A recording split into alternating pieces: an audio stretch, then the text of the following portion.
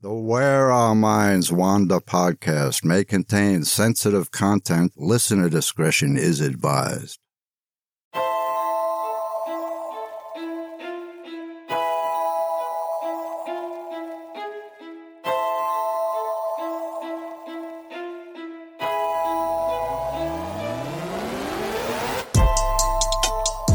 Greetings, fellow wanderers, to the places our minds wander. Where strange lights speed beyond reason across a clear night sky. The house at the end of the road where disembodied voices whisper and strange noises make the living shiver. Lurking shadows hiding on the edge of the woods just outside your back door. Odd, true events throughout time that lead you down the rabbit hole. I'm Wes. And I'm Beth. And this is Where Our Minds Wander.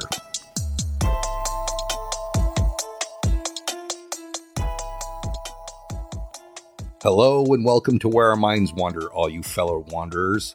I'm Wes, and that's my wife and co-host Beth. Hello, everyone. Do you like the thrill of finding something cool and unusual, perhaps in the attic of the house you're renovating, or maybe just digging outside, putting in a new garden, or doing some landscaping in the yard? Yeah, that would be cool. People find all kinds of things in their homes when they remodel, from loaned shoes to newspapers dated 100 years ago. Glass bottles are pretty common finds, but so are styrofoam cups. People have even found drawings and murals under old wallpaper. That would be so cool to find something like that. I'm going to talk about a rather unsettling discovery in one couple's backyard that has a somewhat happy ending. Oh, okay. When the 1906 earthquake hit San Francisco, the death toll was pretty substantial. In the 1930s, however, hundreds of thousands of graves were moved from San Francisco to Colma because city developers saw housing potential on those plots of land.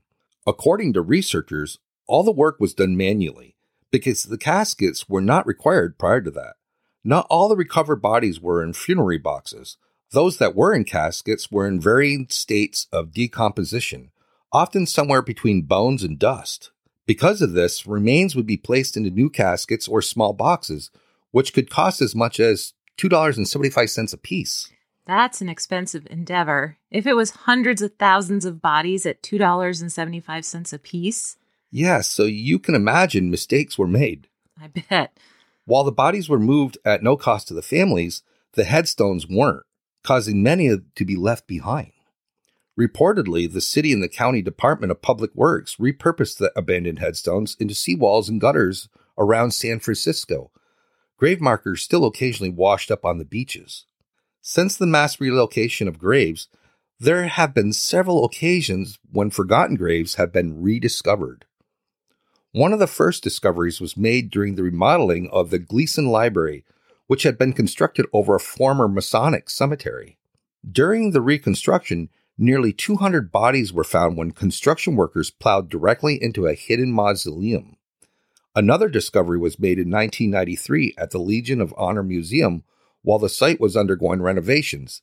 In this case, 750 bodies were unearthed that had been buried in what was once the Golden Gate Cemetery. Yikes, that couldn't have been pleasant. No. In 2012, visitors to Ocean Beach discovered the intact marble tombstone of Delia Presby Oliver, dated 1890. Delia's gravestone was part of a makeshift seawall as an attempt to prevent erosion. Erica Carner grew up in San Francisco and remained in her childhood home after she married and had a family of her own. She and her husband John, on numerous occasions, heard what sounded like a toddler walking across the floor above them. They did have daughters of their own, but neither girl would be upstairs at the time. In 2016, they hired construction workers to do some remodeling on their home. The workers also reportedly heard unexplained footsteps in the house. And then while working in the backyard, the workers unearthed a funerary box marked Miranda Eve. Inside was a coffin made of cast iron and glass. The airtight casket held the well-preserved body of a child. Oh, no. The 140-year-old body was unaffected from the elements. The little girl, dressed in a white dress, still had lavender placed in her hair. I can't even imagine all the feelings that family must have felt when they found that child? Like sadness for sure, because it's a child, but, curiosity too. And then probably a feeling of what the heck do we do now? I know. Funerary boxes made of glass and cast iron were popular in the 1800s among wealthy families. Touted as the next big thing, glass coffin ads claimed they would protect the departed from the elements and vermin. Loved ones placed inside such a coffin would not decompose and would retain their youthful appearance forever. There were even little viewing windows in the lid. Glass coffins for adults proved to be a problem. They were constructed of massive pieces of glass, which were incredibly heavy and of course would shatter or crack if dropped. Very few were actually made. The smaller child-sized coffins were more popular, especially since late 19th and early 20th century salesmen often carried miniatures of the products, which operated just like full-size versions to make customer pitches. A salesman might carry a case that revealed a tiny burial vault with a granite top that could be lifted to show a grave among some fake grass, or miniature coffins with removable lace pillows and working clasp. I know it's morbid, but I'd like to see one of those. I don't think I'd want one in my house, but I'd like to see one in a museum or something. Carner's children began referring to the little girl in the glass coffin as Miranda Eve. The Carners contacted the Office of Public Administration, who contacted genealogist Elisa Davy, who operates the nonprofit Garden of Innocence, a project which aims to identify children. Davy and her team were able to perform a DNA test on the little girl's hair. According to the LA Times, Davy and her team spent an estimated 3,000 hours conducting research to figure out who Miranda Eve was and why she had been buried in the Carners' backyard. They began by finding an old map of an Oddfellows cemetery and comparing it with the existing neighborhood. Next, the team used the internet to locate open records of births and deaths, and they were able to find matches and link Miranda Eve to a family. Oh, good. Miranda Eve was actually Edith Howard Cook, the daughter of Horatio Nelson and Ethel Scoffey Cook. Edith passed away on October 13th, 1876, at 2 years, 10 months, and 15 days old. She was accidentally left behind when the rest of her family was moved to Colma. But at least now, the child had her name back. Edith came from a distinguished family. She was buried in a beautiful white dress, and her family had woven flowers into her hair and placed lavender on her chest inside the casket. Through research into her family tree, the Garden of Innocence determined that Edith's family was prominent in San Francisco in the 19th and 20th centuries. Extensive research revealed that the Scoffeys, family member of Edith's mother's side, were pioneering Greek immigrants who came to San Francisco during the gold rush. Oh, that's cool. Oh, on the Cook side, Edith's father, Horatio, operated a leather belting business, which was passed down through generations until the 1980s. Both Horatio and Ethel were well respected within the community, and Ethel was revered as a beauty. After discovering Edith's identity, Davy teamed up with Jelmer Erkins, an anthropologist at the University of California, and they were able to track down Edith Cook's only known living relative, her grandnephew, Peter Cook. Peter never heard of Edith, so they swabbed his saliva to guarantee it was a match. Miraculously, they confirmed that Edith Cook was Peter's great-aunt. This discovery came as a surprise to Peter, whose father passed when he was only 3 years old. As a result, he didn't know much about that side of his family. Through more research, Garden of Innocence tracked down Edith's funeral records, which indicated that Edith had suffered from marasmus, a form of severe malnutrition common in the 1800s, caused by viral, bacterial, or parasitic infections, which prevents absorption of nutrients. Erkin speculates that Edith may have contracted another disease on top of her already weakened immune system. Public records indicate that Edith also had a brother and a sister, both who lived into adulthood. Garden of Innocence volunteers crafted a new personalized funerary box for Miranda Eve, which they lined with purple felt and yellow flowers. Collectively, the nonprofit spent nearly $10,000 to identify and rebury Edith H. Cook. Alyssa Davy attended Edith's 2017 memorial along with Cook's grandnephew, Peter Cook. Many local residents came to show their support, and those who want to know more are encouraged to research Edith Cook. Her gravestone literally reads, "Google me." Oh, what a great ending. I love that. You know, in other episodes we've done, like Bella and the Witch Elm or the Somerton Man, all I really want for them is to have their identities back and to be remembered. So I love that Edith has her name back and people are being asked to remember her. I'm so glad you did this story. Yeah, so did I, because, this had a happy ending. It did. Hey, did you know? William Shakespeare invented over 420 new words during his lifetime, many of which we still use today. Lonely, for instance, and bandit, and lackluster, and bedazzled. But there are some words coined by the bard that just didn't catch on. For example, slug-a-bed, a lovely term for people who lay around in bed all day. We don't recommend calling your teenagers slug-a-beds, even if it might describe them. And then there's Shakespeare's enduring term for a wife, kicky-wicky. Yeah, we won't be using that in this house. Whatever you say, kicky-wicky. Nice. Who'da thunk it? So, Beth, what piqued your curiosity this week? I'm going to talk about a strange UFO encounter at Falcon Lake in Manitoba, Canada. Stefan Stephen Mahalik, an industrial mechanic and amateur geologist, would often travel to Falcon Lake, Manitoba to hunt for quartz and silver in the 1960s. On May 20th, 1967, however, he found more than he bargained for. Mahalik was working on his claim in the early afternoon along the shore of the lake when suddenly he was startled by a flock of agitated geese in the sky. Looking up, Mahalik was stunned to see two glowing red cigar-shaped flying objects with humps in the middle.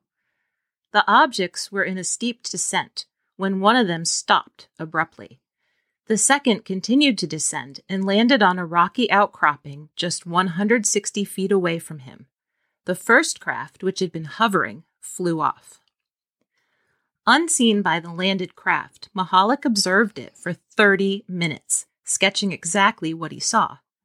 The craft had taken on a more oval shape and looked like the quintessential flying saucer. It spanned between 35 and 40 feet wide and reached about 15 feet tall. But Mahalik didn't immediately think alien. He assumed it was a human-made experimental aircraft, and he even assumed it was American. And as he was an industrial mechanic, he began to think that perhaps he could offer some help. Now that's some Canadian hospitality. I don't think I'd be offering to help right at first. I think I might stay hidden a little bit and then observe what's going on and take it from there. I know. He was very willing and brave. That he was. So Mahalik approached the craft. He looked for any identifying insignia, but found none. As he got closer, he could hear a humming sound. But he also noticed that the craft appeared completely smooth. There wasn't a single visible seam. And he described the smooth sides as being almost like glass, shifting in color between gray and red like hot stainless steel. A golden glow seemed to emanate around the vehicle as well. Now that's ominous. Mm-hmm. Accounts differ as exactly where the opening was. Some say in the bottom half, others in the top. But regardless, a door did open in the craft, emitting warm air and the stench of sulfur. Not only that, but Mahalik could hear voices. 2 voices, in fact, with one a much higher pitch than the other. Still believing the occupants to be human, Mahalik called out, first in English so the Yankee boys would understand him. When that got no response, he tried Polish, then Russian, then German. Nothing. So he's a pretty educated man if he knows that many languages. Yeah, definitely. Knowing that he had heard voices, Mahalik walked even closer, after donning his welding mask out of precautionary measures.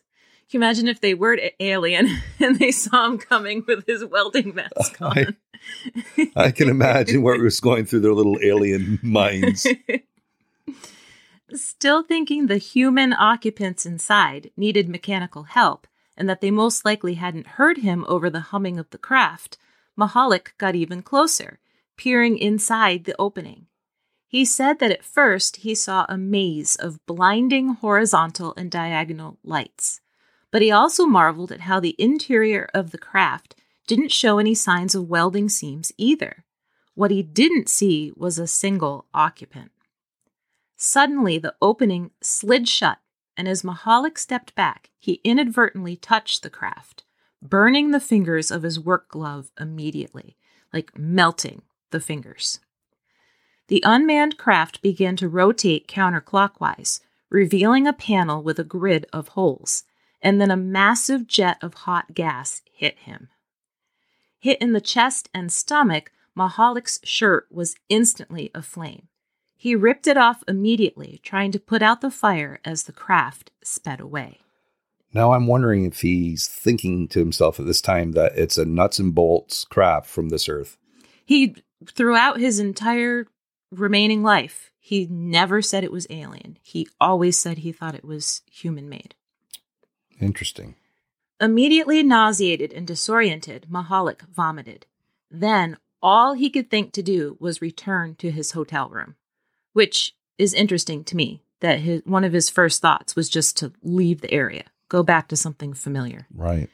And it's unclear to me whether he had his own vehicle or whether he walked, but a Royal Canadian Mounted Police patrol officer noticed Mahalik and stopped him, thinking that the man was drunk, even though he smelled no alcohol on him. The officer claimed he offered to help the injured Mahalik to a nearby hospital, but Mahalik refused. Mahalik later claimed that the officer was very dismissive of his story and refused to offer him any help. When he got back to his hotel, he did inquire about seeing a doctor, but was told that the local doctor was out of town. Mahalik rested in his room, and then he called his wife, saying he would take a Greyhound bus home, which is also really interesting if he did have a vehicle there. Like, it wasn't clear to me whether he had one or not, but if he did, that's even more strange that he would tell her he was taking a bus home. Once he got home, he did go to the Misericordia Health Center, and he was admitted to the ER because Mahalik was really hurt. Wow, this guy was pretty hardcore. He was no cream puff. No, not at all. When the craft shot the hot gas that burned his shirt, it also scorched a strange grid pattern into his chest and stomach. And I've looked at it over and over in pictures online, and I cannot figure out what could have caused it. Because I thought, okay, maybe it's a barbecue grill, maybe like they said he was intoxicated, like maybe he had burned himself on the grill, or it was some part of a car engine or something. But it doesn't look anything like those things. It's a 5x4 grid of perfectly round and perfectly spaced sores that span from about his mid-chest to his lower stomach.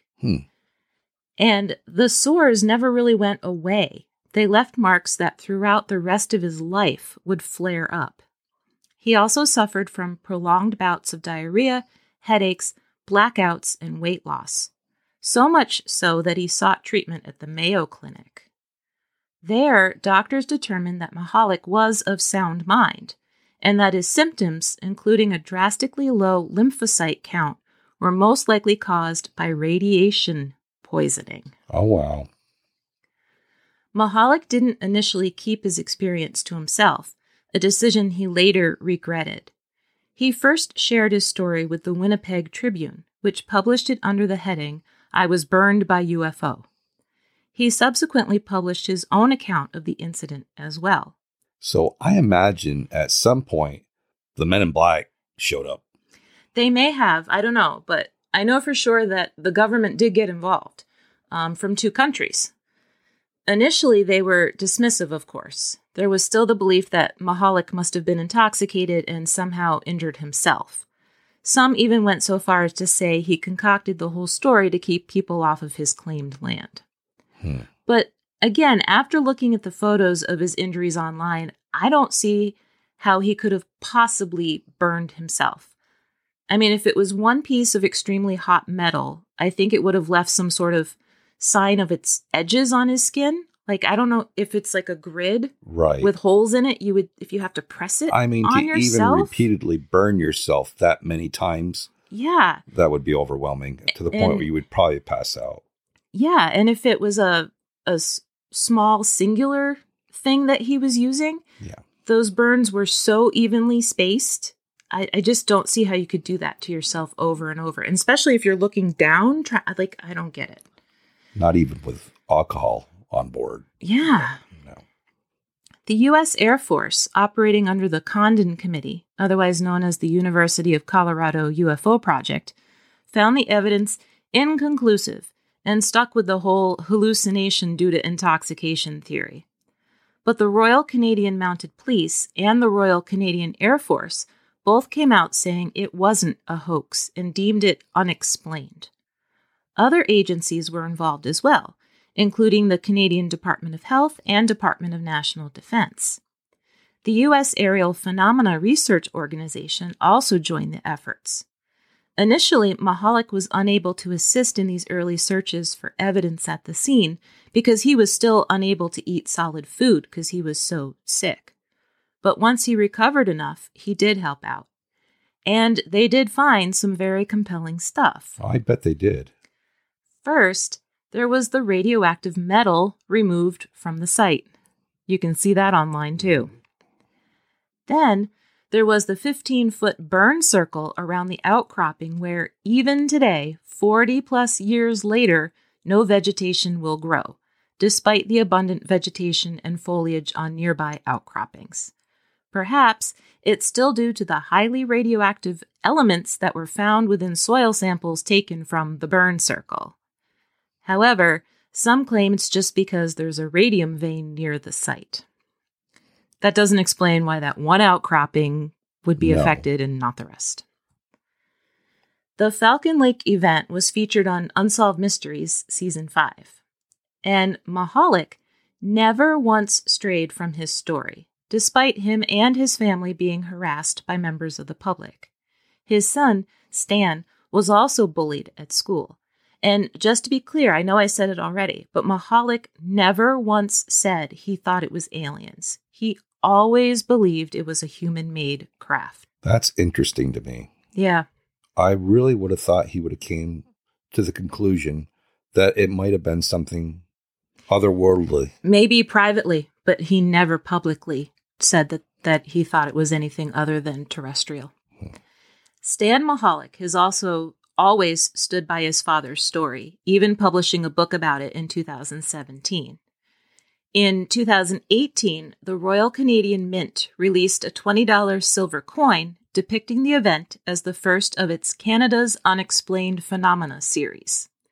Along with the coin, they issued the statement, quote, "According to Stefan Mahalik's account, 2 glowing objects descended from the sky on May 20th, 1967, near Falcon Lake, Manitoba, where one landed close enough for him to approach. When the craft suddenly took flight, its emission set Mahalik's clothes ablaze, leaving him with mysterious burns and an unusual tale to tell." End quote. The Canadian government has not released any of the formal documents pertaining to this case. You know, the thing for me, though, I don't understand why an educated man like him, who spoke different languages, would approach a craft like this and not have some kind of apprehension. Well, I think he did. I think that's why he put his welding helmet on.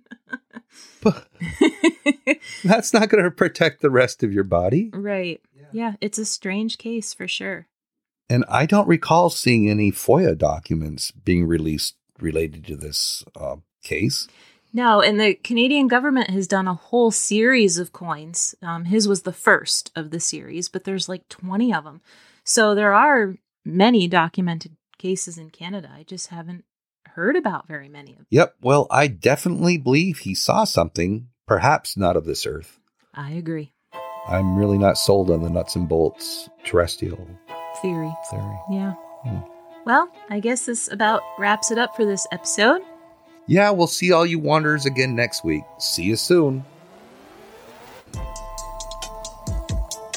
Thank you for joining us. We look forward to traveling with you again to the places where our minds wander. If you like what you heard, please take a moment and provide us with a 5-star rating and a comment. It really helps us move up the list so people can find us. See you next week for an all-new episode of Where Our Minds Wander.